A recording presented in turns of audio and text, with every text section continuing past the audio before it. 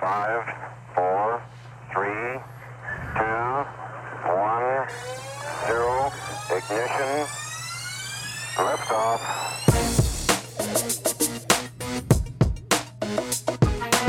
Look at them, madam. Have you ever in your entire life seen anything so beautiful? I'm sorry, I don't know anything about stamps.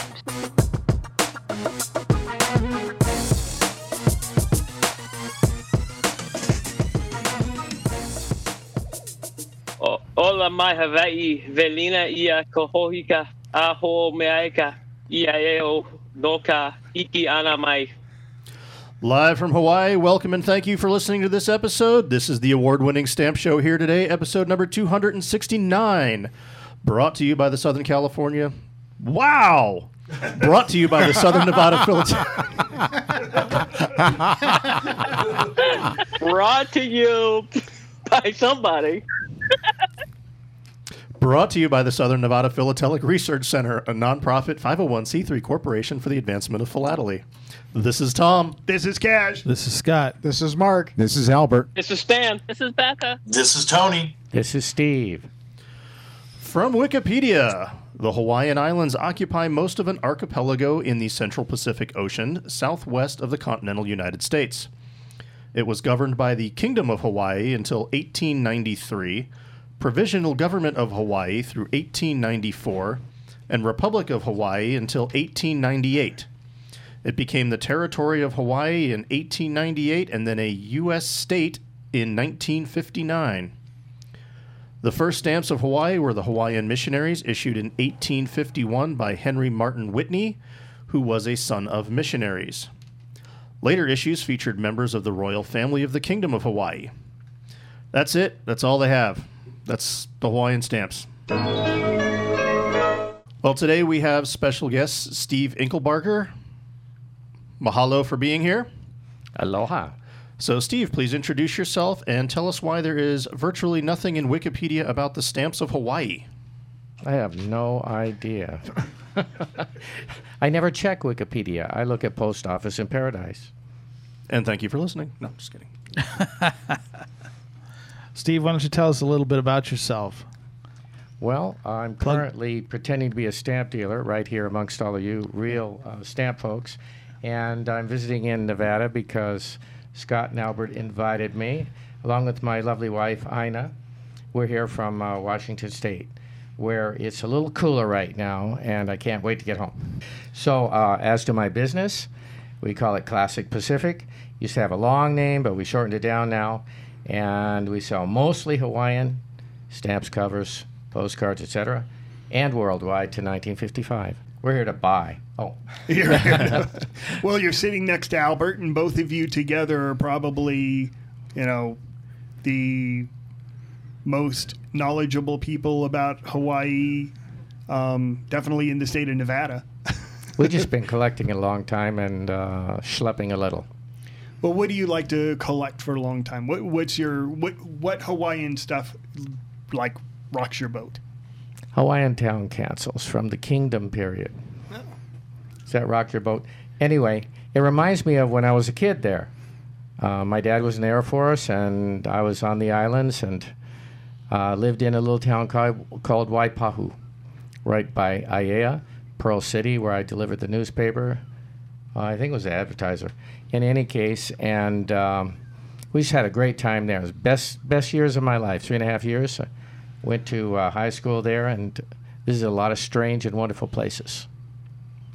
So when I look at the town councils, I always kind of fantasize and dream about Hawaii, even if I've never heard of the place. Sprecklesville, never been there. But I can imagine that that's the home of a sugar plantation and a factory. We had one in Waipahu at the time. We used to have real pineapple fields. We had real sugarcane fields. It was cool for a kid of 13. Got on our bikes and went downtown old Waipahu and bought our lihi moi and just had a great time.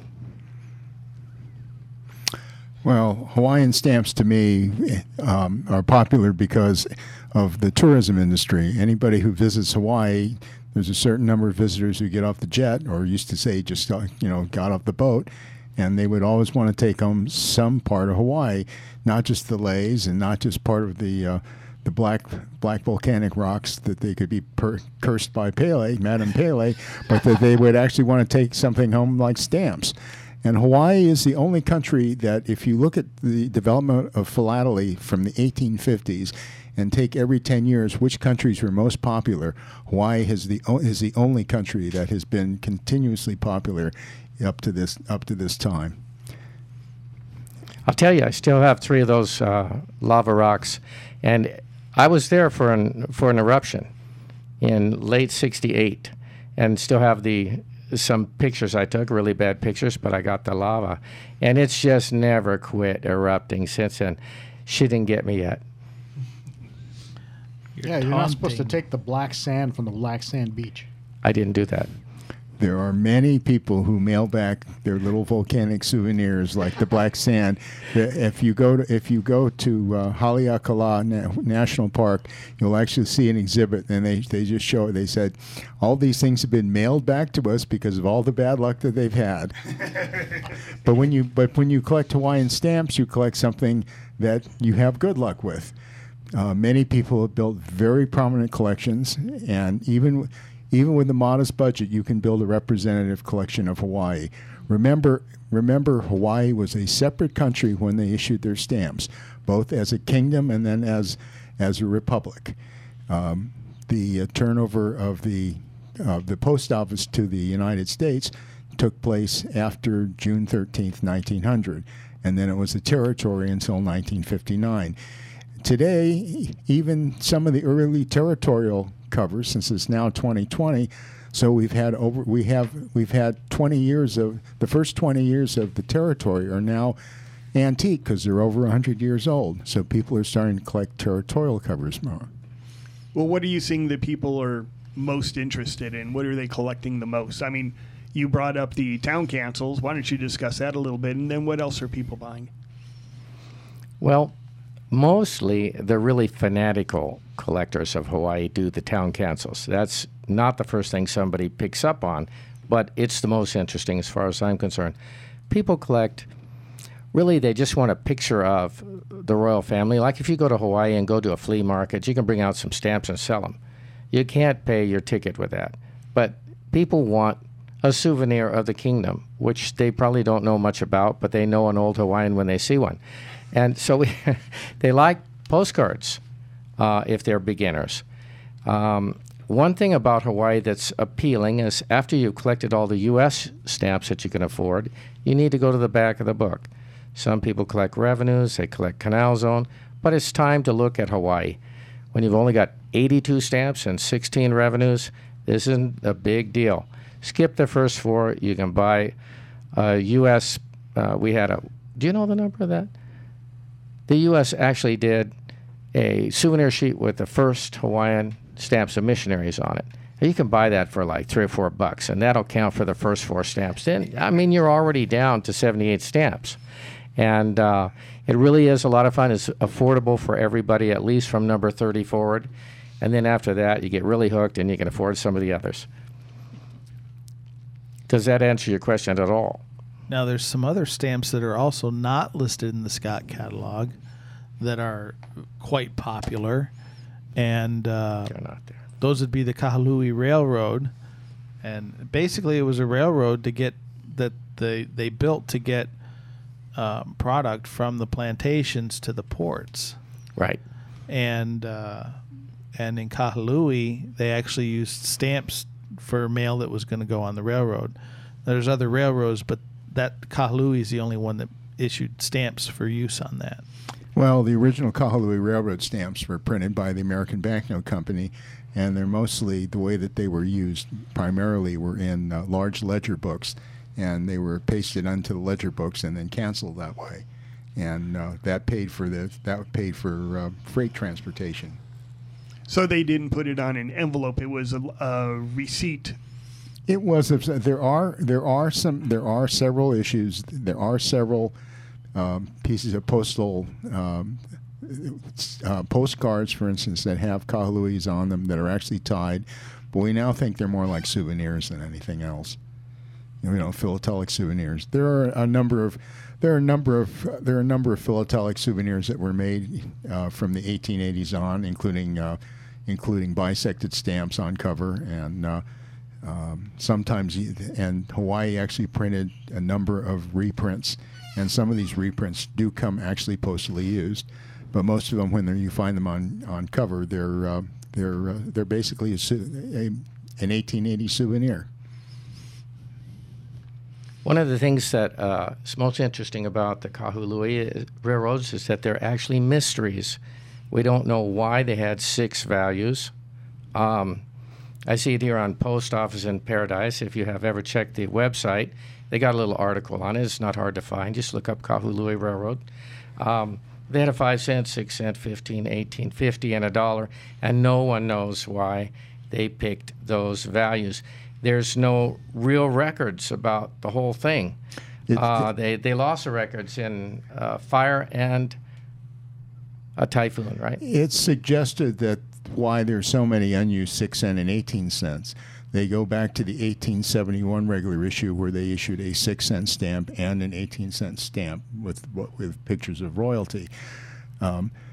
They used enough of the American banknote printing that they actually went to the Schmidt Lithographic Company in San Francisco a couple of years later and printed more values, but they were even denominations, 5 cents, 10 cents.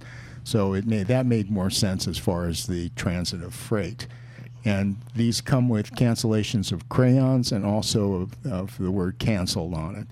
And sometimes they'll have both cancellations, and sometimes they'll just have either the crayon or the canceled marking. We don't quite understand that. The biggest problem is that when the company they stopped using the stamps after the turn of the century. Well, crayon usually indicated it was a parcel post, right? It was a package. It paid the freight. You see that on registered covers and in other situations. Is that not true? Well, it's more that they were put on. I've actually owned large chunks of the stamps, and they're on the original pages, and they're actually hit with the cancel marking and also with the crayon marking. So I think it was kind of like the postage dues in that sense, where a lot of postage, there are a lot of never hinged postage dues that are canceled from the United States, and the Schmidt and a set of these stamps now, a set just recently sold in San Francisco of all the values for about $2,500. How much are they like the low value? So if somebody just wants to have like a representative a copy. 6 and an 18 cent will cost you maybe $25. And you usually find them with no gum on the back.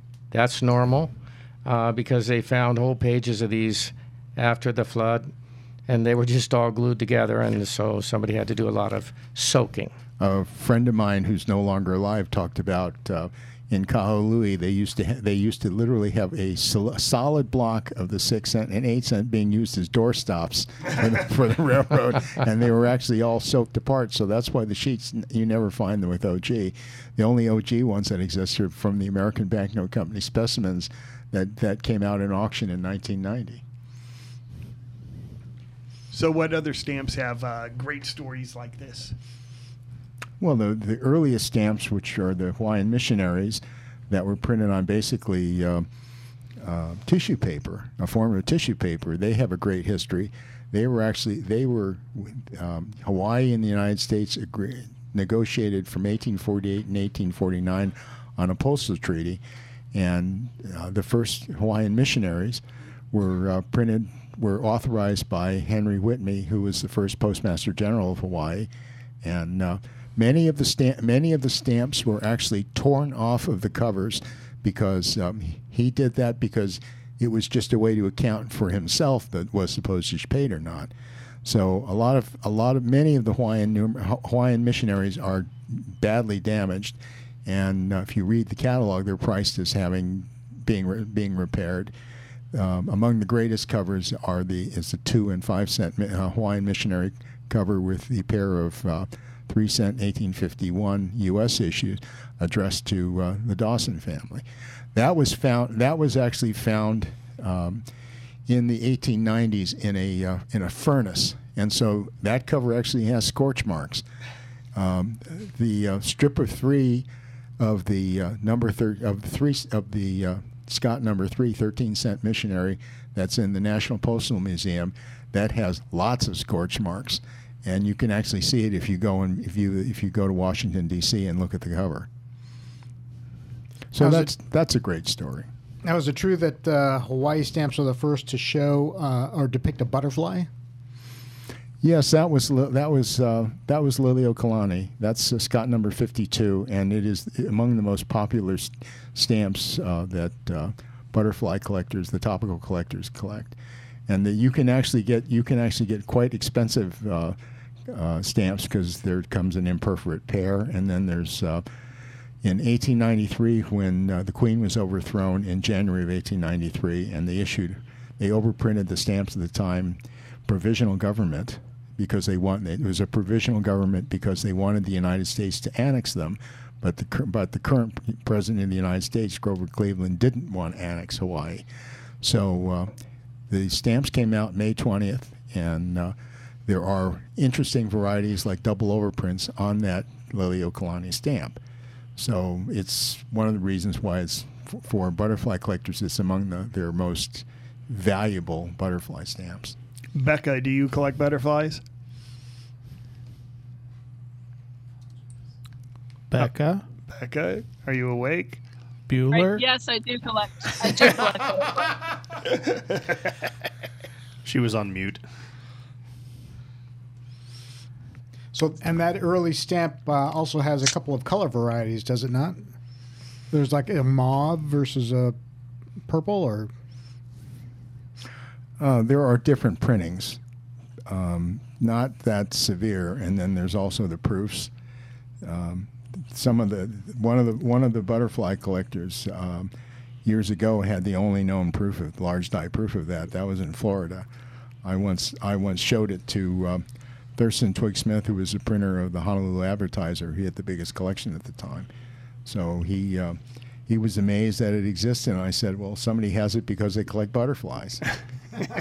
The stamps have a really classic look, like the United States 19th century stamps. Were they all done in the United States, banknote companies?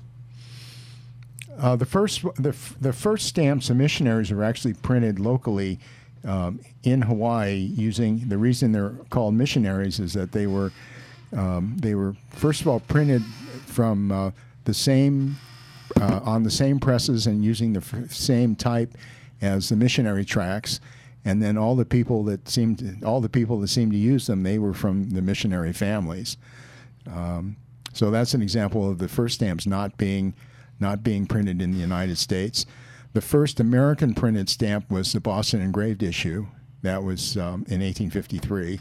That was a 5-cent and a 13-cent stamp, and it pictured King Kamehameha III.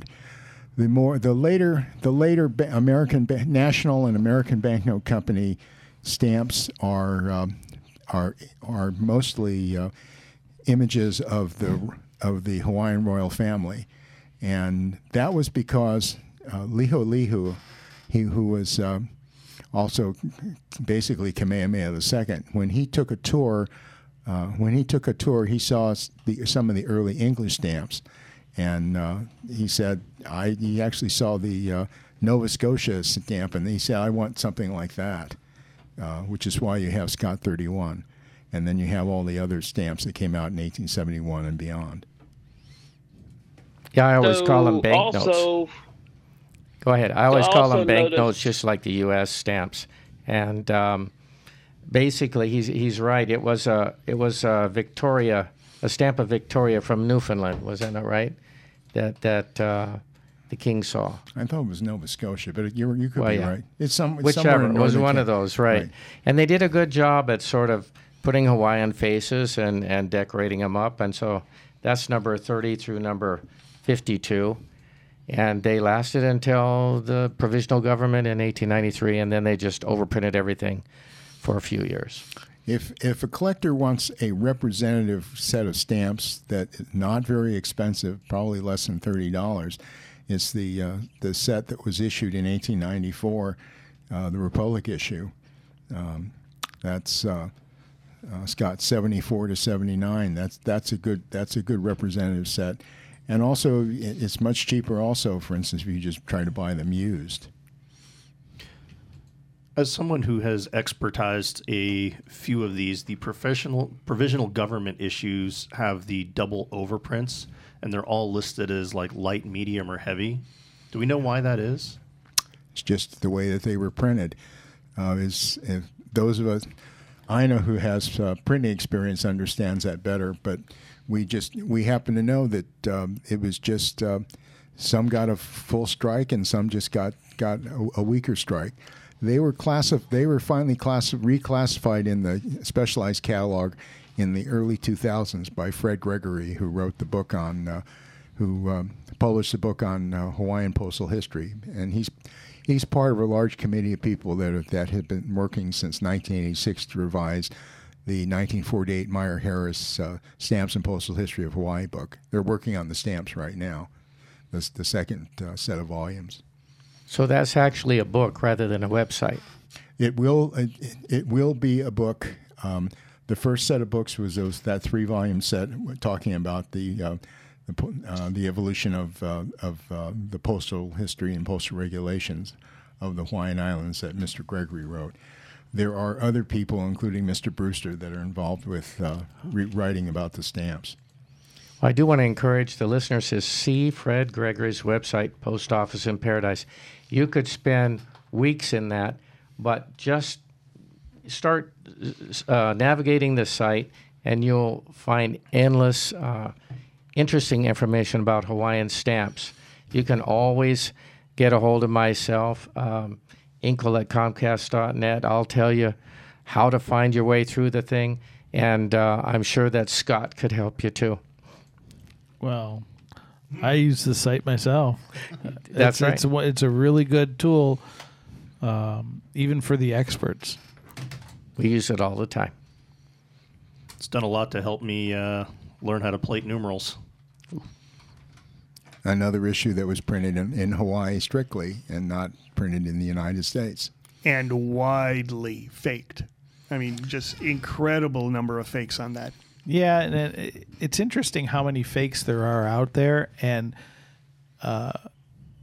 some of them are really easy to tell. And but because there are so many fakes, as a matter of course, as far as expertizing, we always plate the numerals. Whether it goes on the certificate or not, it always gets plated. Oh yeah, if you can't plate it, it's fake. That's basically just the basic rule. If you cannot plate it, it's fake. Yeah. It's printed in a low-tech fashion, and low-tech stamps can be counterfeited, and high-tech stamps, you have sporadi. You have to be that level to be able to do something. So, as a matter of fact, why don't you give them a little tidbit of how to expertise or how to rule out numerals real quick? That's something that kind of everybody should know, because everybody gets these stamps. A couple things. One is no 4 corners meet exactly. The second thing is that there's a large number of counterfeits where the top bar of the E of postage is broken.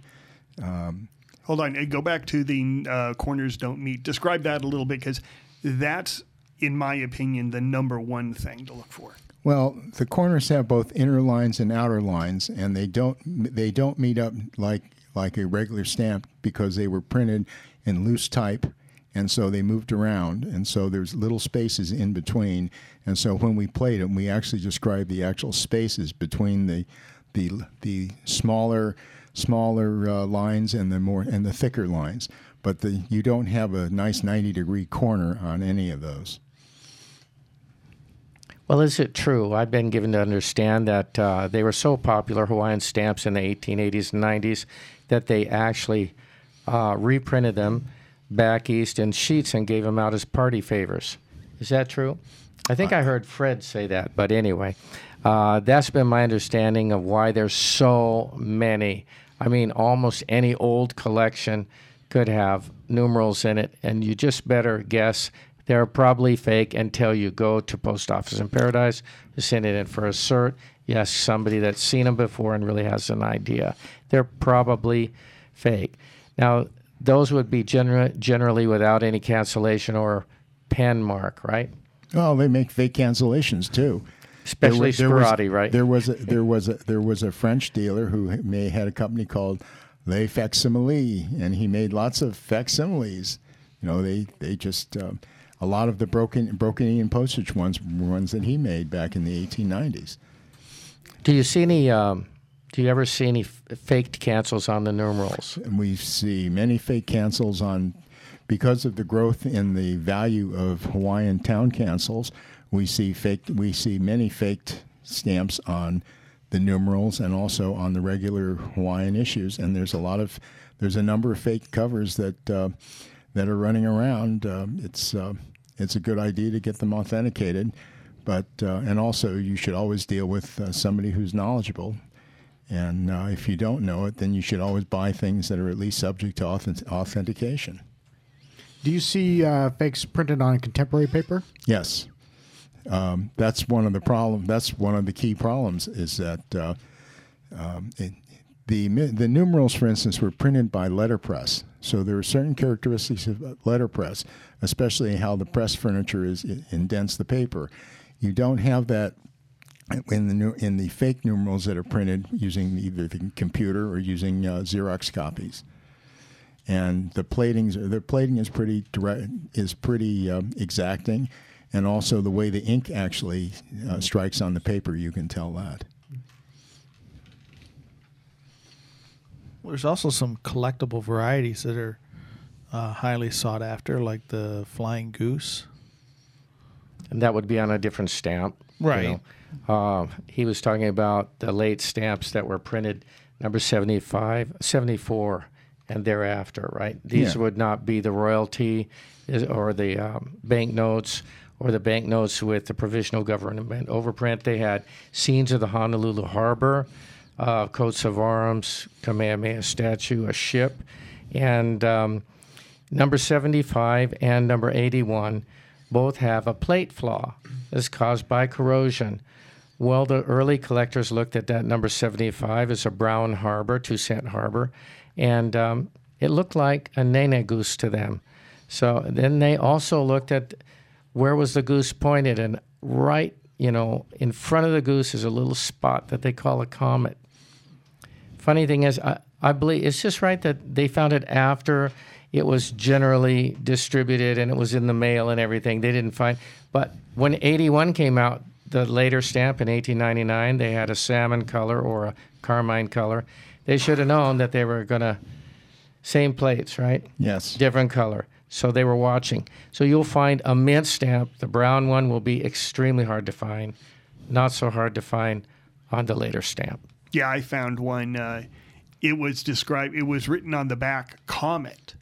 That's the first name of that variety. Yeah, but it was actually a flying goose.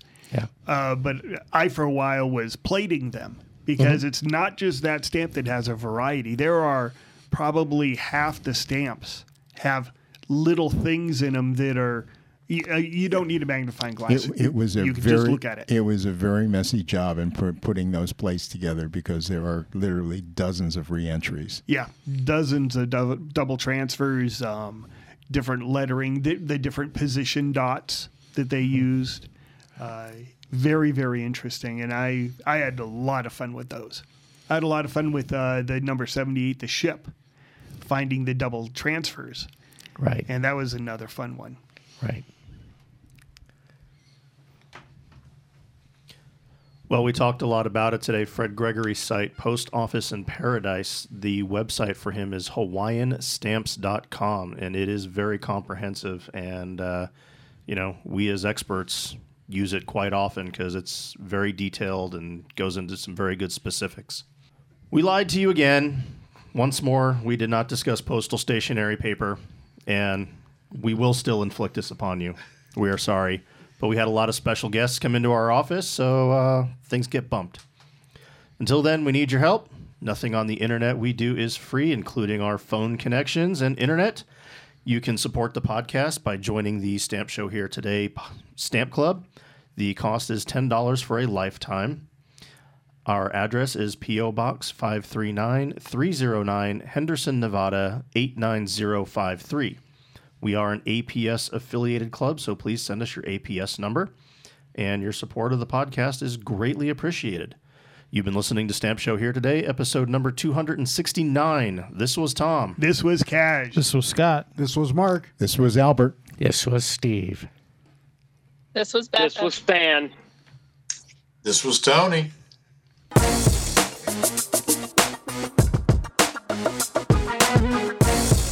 You have been listening to Stamp Show Here Today, seeking to advance all levels of the stamp collecting hobby through news, information, and collecting advice. Visit us at stampshowheretoday.com to listen to the show, view images of the items we are talking about, and read the show notes. You can also continue the conversation on Facebook at Stamp Show Here Today and on Twitter at Stamp Show HT. If you have questions or comments about the show or have any topics you would like us to discuss, you can email us at stampshowheretoday@gmail.com. Thanks for listening, and as always, keep collecting.